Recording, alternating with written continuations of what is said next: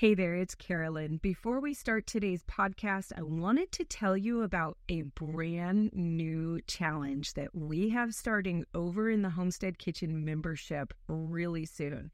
This one is all about making your very own herbal oils and culinary oils and cosmetic oils and turning them into salves and balms for your herbal medicine cabinet.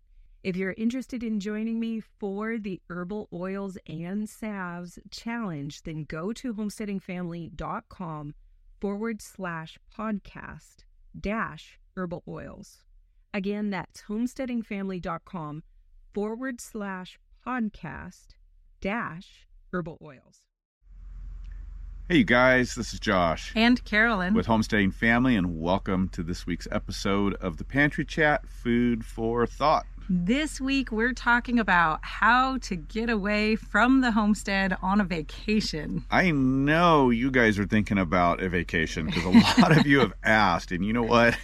We're having the same thoughts. It is mid-stride harvest season. It's been probably one of the busiest years ever. Yep. And a break is sounding really nice right now. Yeah, but it's not coming in the next week or two, I'll tell you that, because we've got the rest of harvest season to go. Yeah, but we do want that, and you guys want that out there on the calendar somewhere. You need that little carrot out in front of you, and you need the break and the rest. Yep. So we're going to be talking about how to get a break from your homestead and actually take a vacation. Sounds good. Yeah, but first, little chit chat and a subscriber question. All right, get to good topic. So, what have you been up to? Going on? I'll ask you. Okay, well, I'll ask you first. All right, switching things up. You know, it's just harvest season. Everything from getting stuff out of the garden to getting ready to put the garden to bed. Not quite there yet, but starting to have those thoughts and make those plans. And firewood. It takes us 10 cords of firewood, so that is a major project around here. Yeah. And it's been a busy year. I always hope to start earlier in the year, and it just doesn't always happen. Well, luckily this year we're not starting at zero. We have a couple cords, is that right? And that's part of our system is always, trying to build up. And of course, starting fresh on this property 3 years ago, we're trying to have a little surplus each year. Yep. And so I'm not really gathering less. No. But at least trying to have, put a little of that wood in the savings account for a day when it's a hard, get to it. Long winter. That's right. Or whatever happens. So yeah, firewood and continuing to get the barn ready because we've got pigs coming and just a lot going on. So getting ready for winter. Those coonies are coming in next week. Huh? Yeah, that's right. Yep. That's exciting. It sure is. Yeah, I think we will have them by the time we are here next. Oh, okay, good. Yeah. That'll be fun. We'll have to share a photo of Lord and Lady Biggins. That's the pigs. Right, Lord and Lady Biggins. What a name. Oh, my goodness. Yeah. So, yeah, it is harvest time. You're feeling it. It's full swing and feeling, I guess, the pressure for winter. I mean, it's always coming on this time of year. It feels a little more intense. We're watching things change a little early. Yeah. A lot of the conversation around the community seems to be thinking and feeling, for whatever reason, maybe wives' tales, maybe optimism, maybe telltale signs. I don't know. But a lot of us feel like winter might be coming early and might be long. So we're feeling that and prepping for it. We sure could use it. We could use a good amount of snow on the ground and really build up our moisture levels again. Yeah, we look forward to it. And it's been a couple of very light winters for us here. And we're feeling it in the water tables. And really need to see that snowpack build up. And, enough snow to really force you to slow down. That would be good. It's a good thing too. That would be good. Yeah. What about you? What's plums. What you doing? Plums is the word of the day. Plums. We have this little plum tree that was here when we moved in, and the thing doesn't look like it could produce very much. No, and it's kind of shaggy and a little wimpy looking. This thing puts out plums I nothing what was else. It last year, like 80 pounds? Oh, the first year it was 200. Like, can you believe that amount of plums off of this shaggy little tree in the front yard? Like, the thing just, I don't know what to say about it. But plum jam really is kind of the staple jam in our house, we found, because honestly, there's not that many other great things to do with plums for preserving. We have an Italian prune tree, so we use those to do prunes. Yeah. And they just make such superior prunes that we kind of stop doing dried plums when you have the prunes around. Hey, you going to freeze dry them? I think we should we're freeze kind dry of 'em. trying everything with the freeze dryer this I year. think we're going to try Give it a try. some in the freeze dryer. And, there's always desserts and syrups and all sorts of things to make out of them. But jam is really, in my opinion, where they shine. So we're doing a lot of jam. Yeah. So that's happening right now. Of course, we've got, the carrots came in this week. We pulled all the carrots. We got huge, beautiful carrots. Oh my goodness, they are just amazing.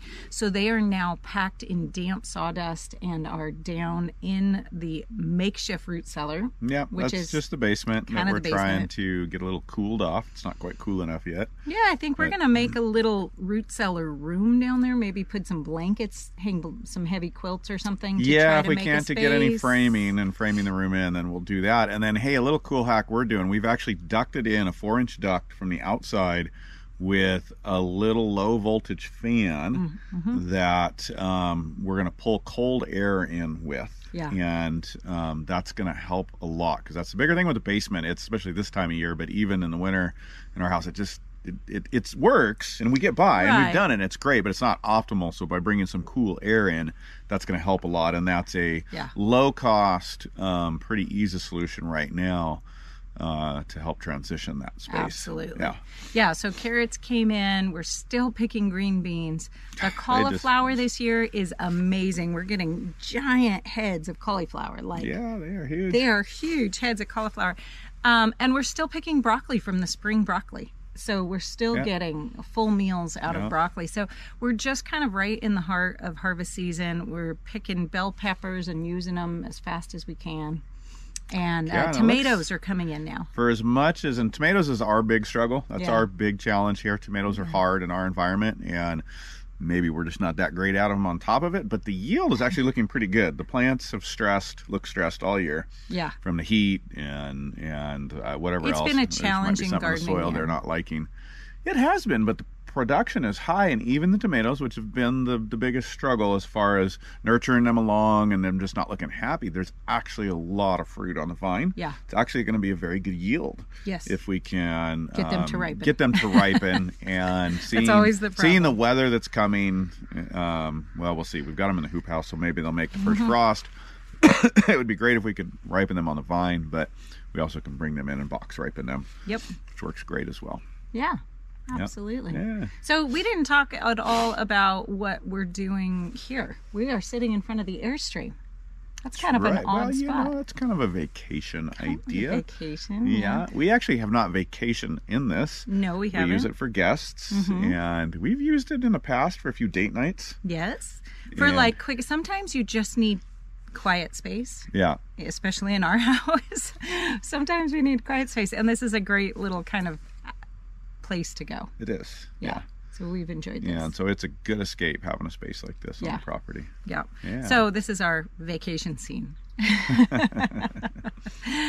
All right. Cool. Well, you want to get to a subscriber question we got here? All right. From Anita Hillard. Hey, Anita.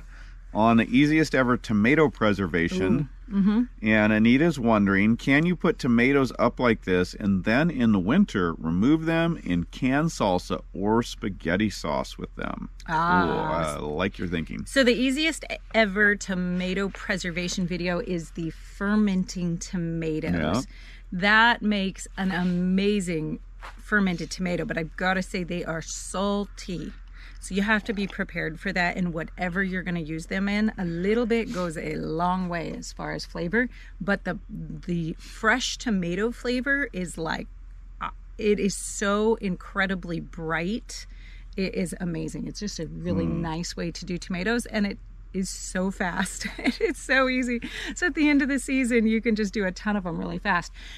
But the question being, can you take these fermented tomatoes and then turn around and can them? Usually the official answer is no, that you don't want to do that unless you are dealing with a very tested recipe. The reason for that is that, you know, you've got fermenting where you're growing bacteria intentionally, right? And you've got canning where you want zero bacteria.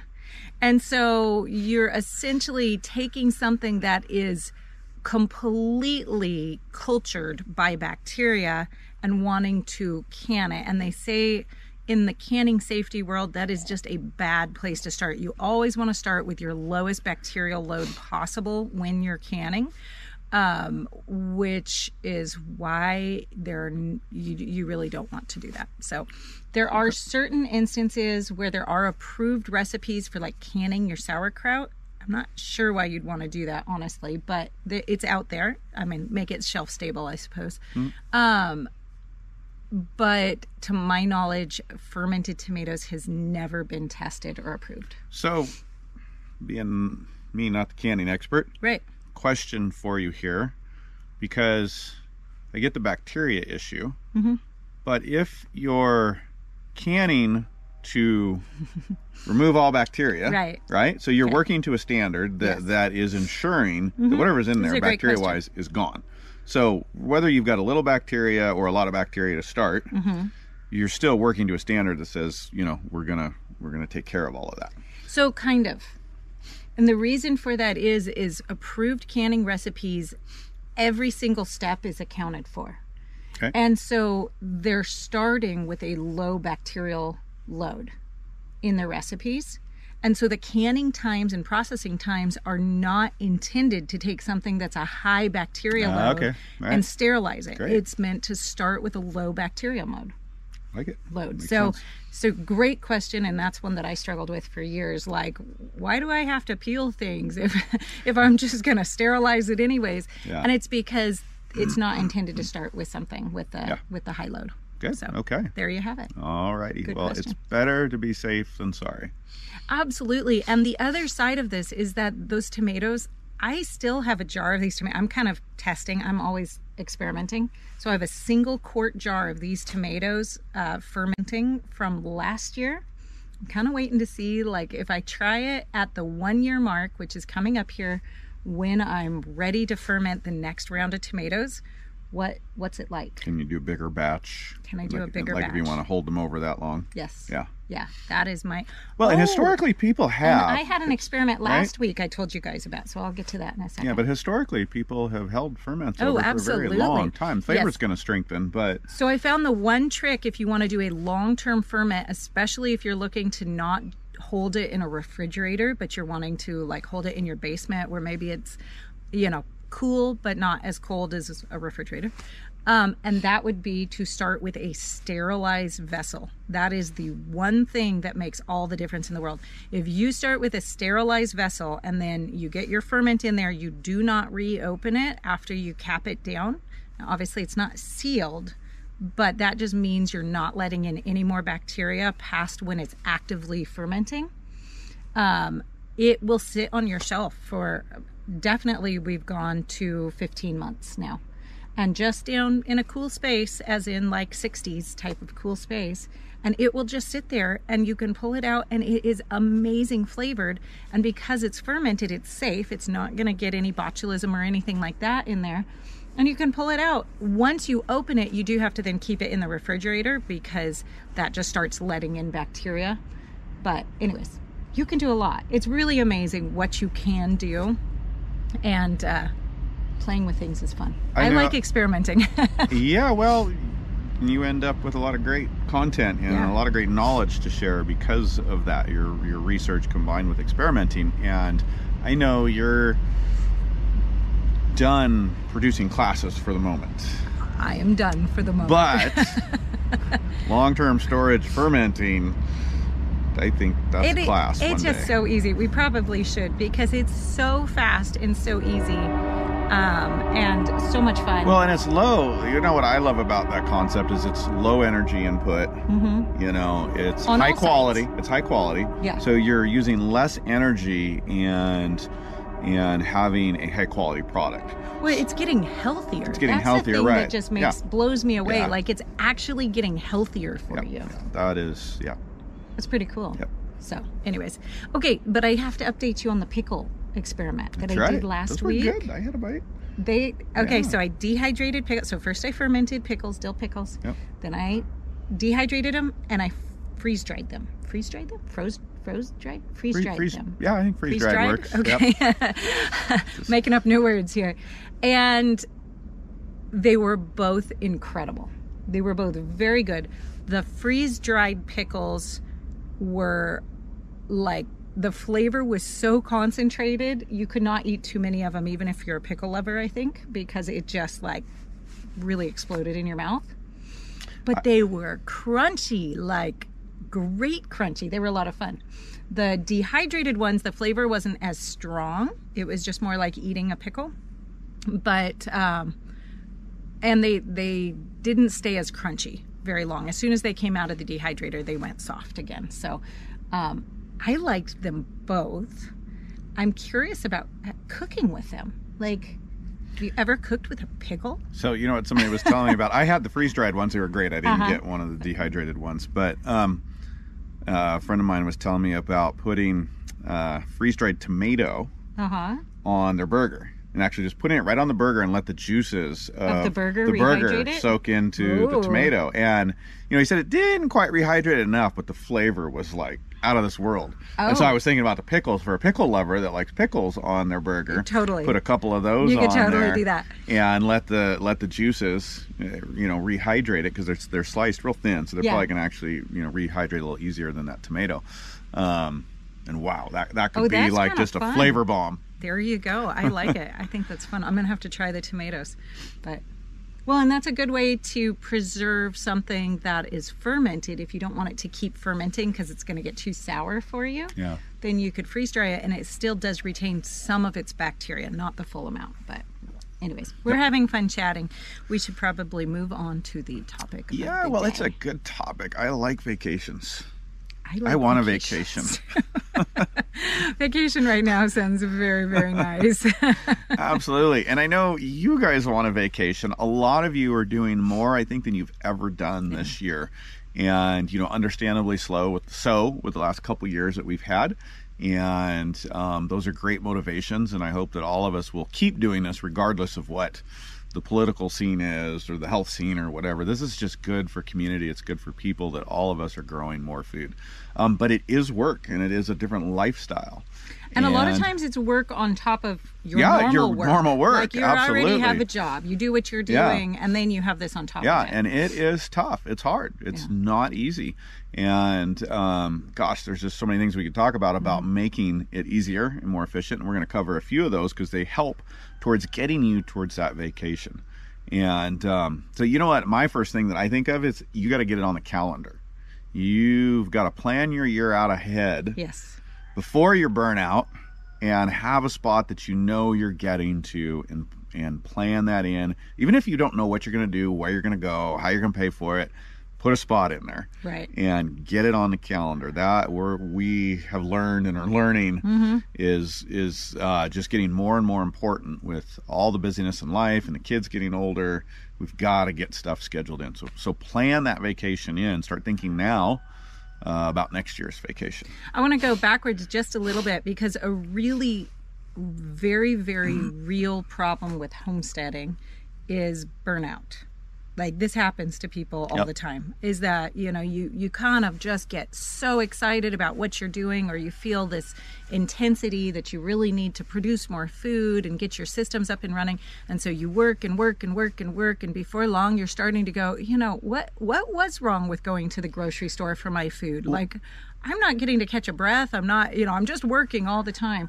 And it's so important to balance things out, balance your life. It's better to be slow and steady and take the breaks, take care of yourself, your relationships, your family, all those things, and make slow progress than it is to like do a bunch all at once and then burn out and say, I'm not doing that again. Well, but you're still going to have those feelings. Yeah. And for one, know that it's normal. You know, we're all doing things that generally is not historically normal to us, to our heritage. Yeah. I mean, you know, some of you, probably have some agricultural background, but the modern homesteading lifestyle, it's pioneering in its own way. Is. And it is challenging. And we have moments where we're like, what in the world are we doing? Why are we doing this? What did we get into? And I don't want to do this anymore. And, there's other drivers that push us through that, but know that you're going to experience that. And if you are experiencing it, it's okay. Yeah. And it's a part of the journey. It's a part of learning. And so then we've got to, be prepared for that and move through it. But just know that it happens. It's okay. Don't give up. Yeah. We keep learning and we keep planning better. And so one of the things with planning vacations is on the homestead, we're living a much more seasonal life. Yes. And so we've got to look at seasonality and where does it fit in. So if you're going to get it on the calendar, you got to think about where does it fit in. Because you've got not only your day job or whatever you're doing, kids' schedules, family events, work events, and then you've got the homestead on top of that, and you've got to try to find a spot to plug that in. For us, that's often wintertime, is where things really slow down for us, but that has its challenges because it's wintertime. And where do we go? What do we do? Yeah. And but that seasonality is really, really important. Where does that fit into your season? Look for the slow points. And there are some that happen in the middle of summer. Yeah. Right? We've found that June for us, right after the main planting, it gets quiet for a while. Yeah, you get about a month. Yeah. If we don't stack up stuff.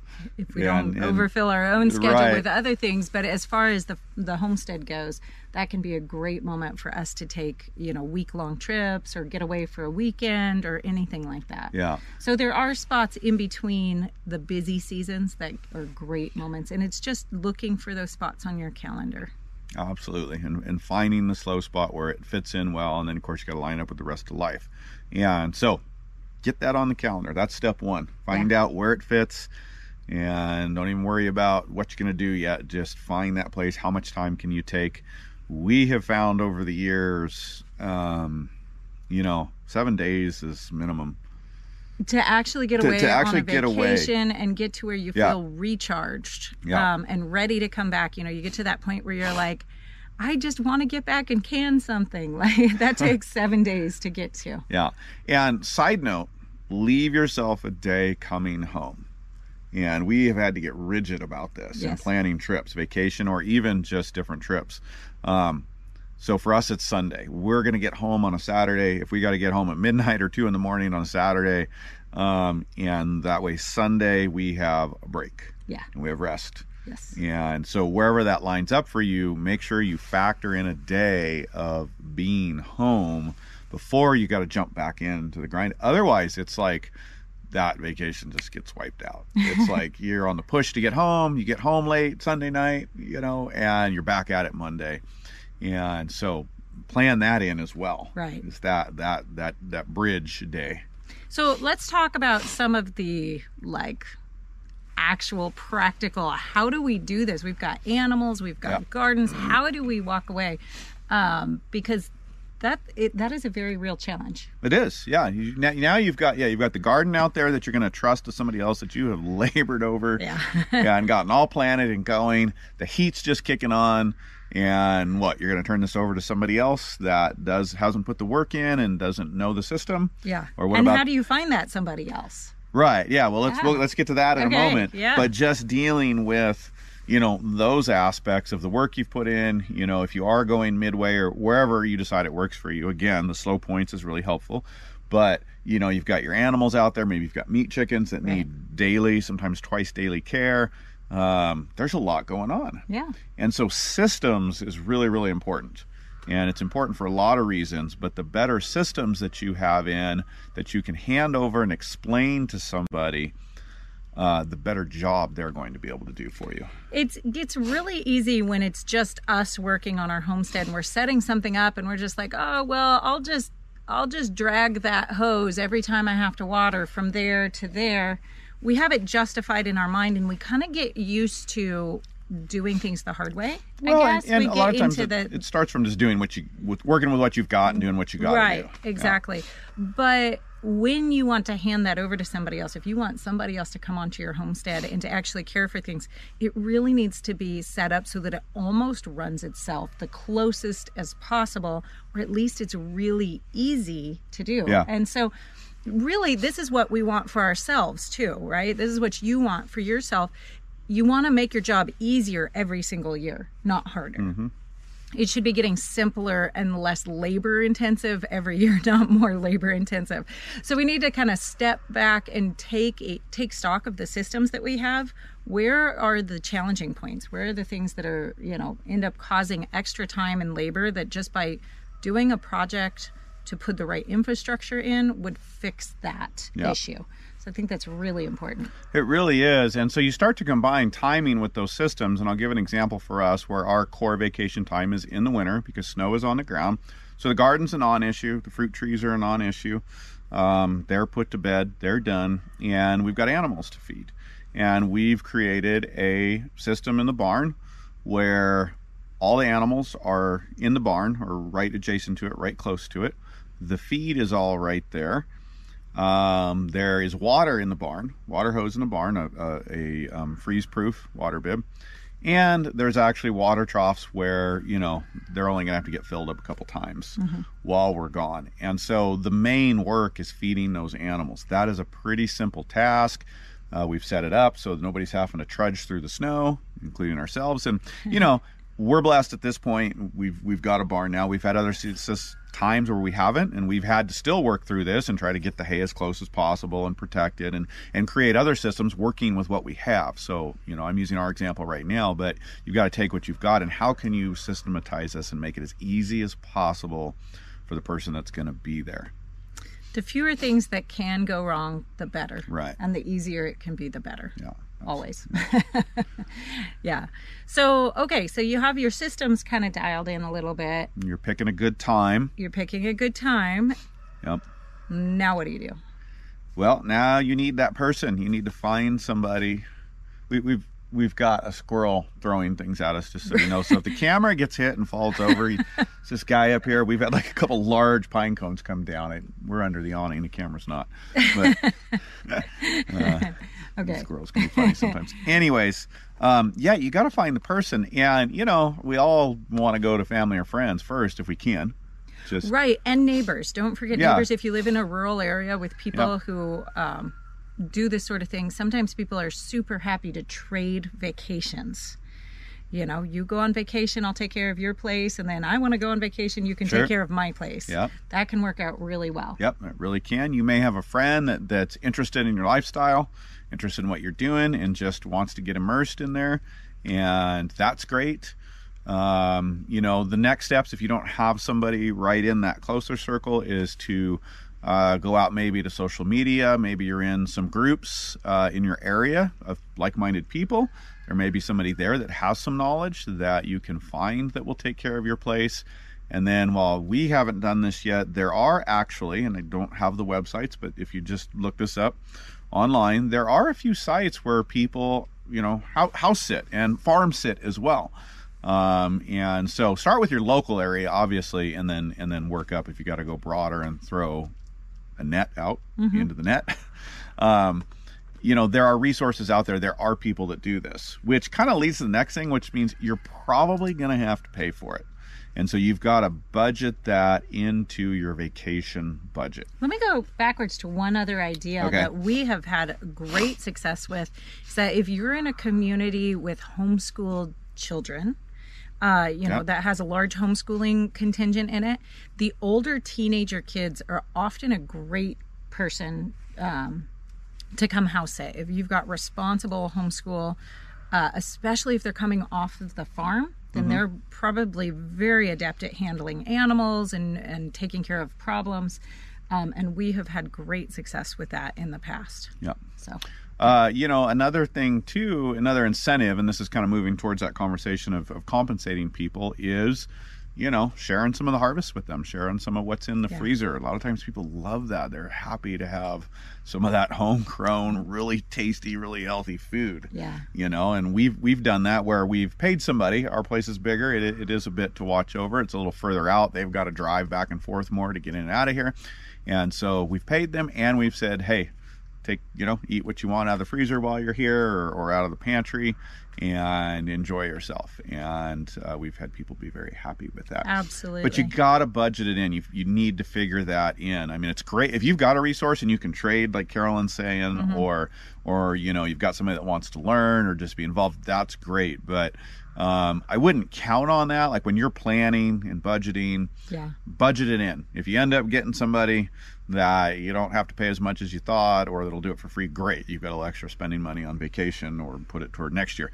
But plan for that, to make that part of your plan, so that you can get the right person in there to look after your place. How much it costs for a good farm sitter is really all over the map. Yeah. It is really hard to give you guys a range, because it's going to depend on, one, are they staying in your home, or are they driving back and forth? How many times a day do they need to come to your home to take care of animals? And how many animals and projects do they need to take care of?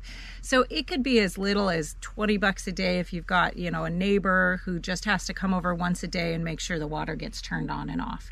It could be closer to $100 a day. Plus, if you've got somebody who's got to drive multiple times and take care of a decent sized farm. Yeah, and how far out are you? That's a big impact on the person and whatever their daily routine is. Right. For us, somebody's got to stay here, and it's better anyways, because we've got a lot of bigger systems and want somebody watching over the place. But we're also far enough out where it's not practical for them to come and go. Yeah. And so you got to consider those things.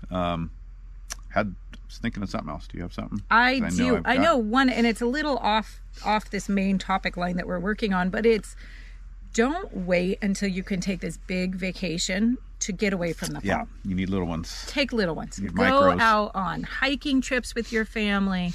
Go out to the bowling alley, the park. Go do fun things, the zoo, whatever you have around you. We don't have a lot of cultural things around us like zoos right now for a day trip. Go to the theme park. That's what we just did. Yeah. Make sure that you're not dragging the whole family down with homesteading, especially if you're kind of the one that's driving the homesteading idea.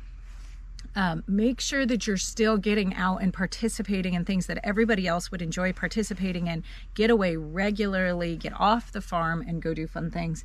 You feed the animals in the morning. You have to be back by time to take care of them in the evening.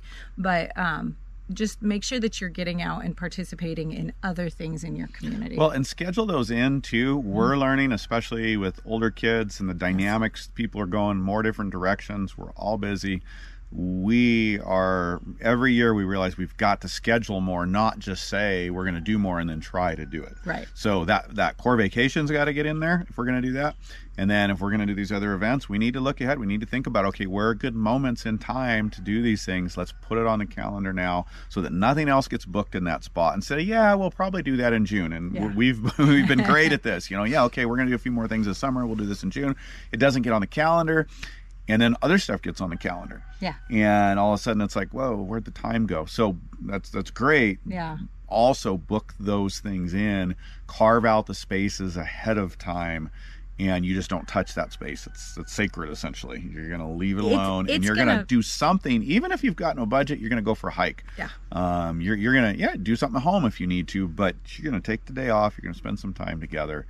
And that's hard. It actually gets hard to get it done. It is. It's going to feel very misplaced in your schedule when you get there. If you're busy and you're like, I've got this that I have to harvest, and I've got to do this, and I've got to do that, you're going to be like, what am I doing taking a day off and going on a picnic?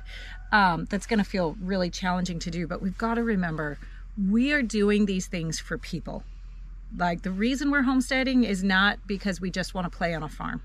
It's because we're doing them for people, for health, for taking care of people well, for the relationships that it builds as we're working together. We need to remember to prioritize those relationships. And sometimes the way to do that is to walk away from work and go play together and take some time off together.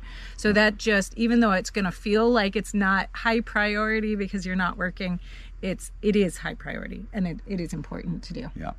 Absolutely. So make sure you sit down after you've watched this, start looking at your calendar with your spouse and your kids or whoever's in the household with you. And you're probably like us in the middle of harvest season. If you don't have something scheduled, at least try to get a reward in at the end of harvest season for yourself this year. And then as you're thinking about the future, starting to think about next year, start thinking now, where does this fit? What can we do? And start planning it out. And you can make it happen. You can do it. And you'll be so, so glad you did. Yeah, absolutely. Been great hanging with you guys. And we will see you soon. Yeah. Sounds good. All Goodbye. right. Goodbye. Thanks for listening to this episode of the Pantry Chat Food for Thought. If you've enjoyed this episode, please subscribe, rate, and review. To view the show notes and any other resources mentioned on this episode, you can learn more at homesteadingfamily.com/podcast. We'll see you soon. Goodbye.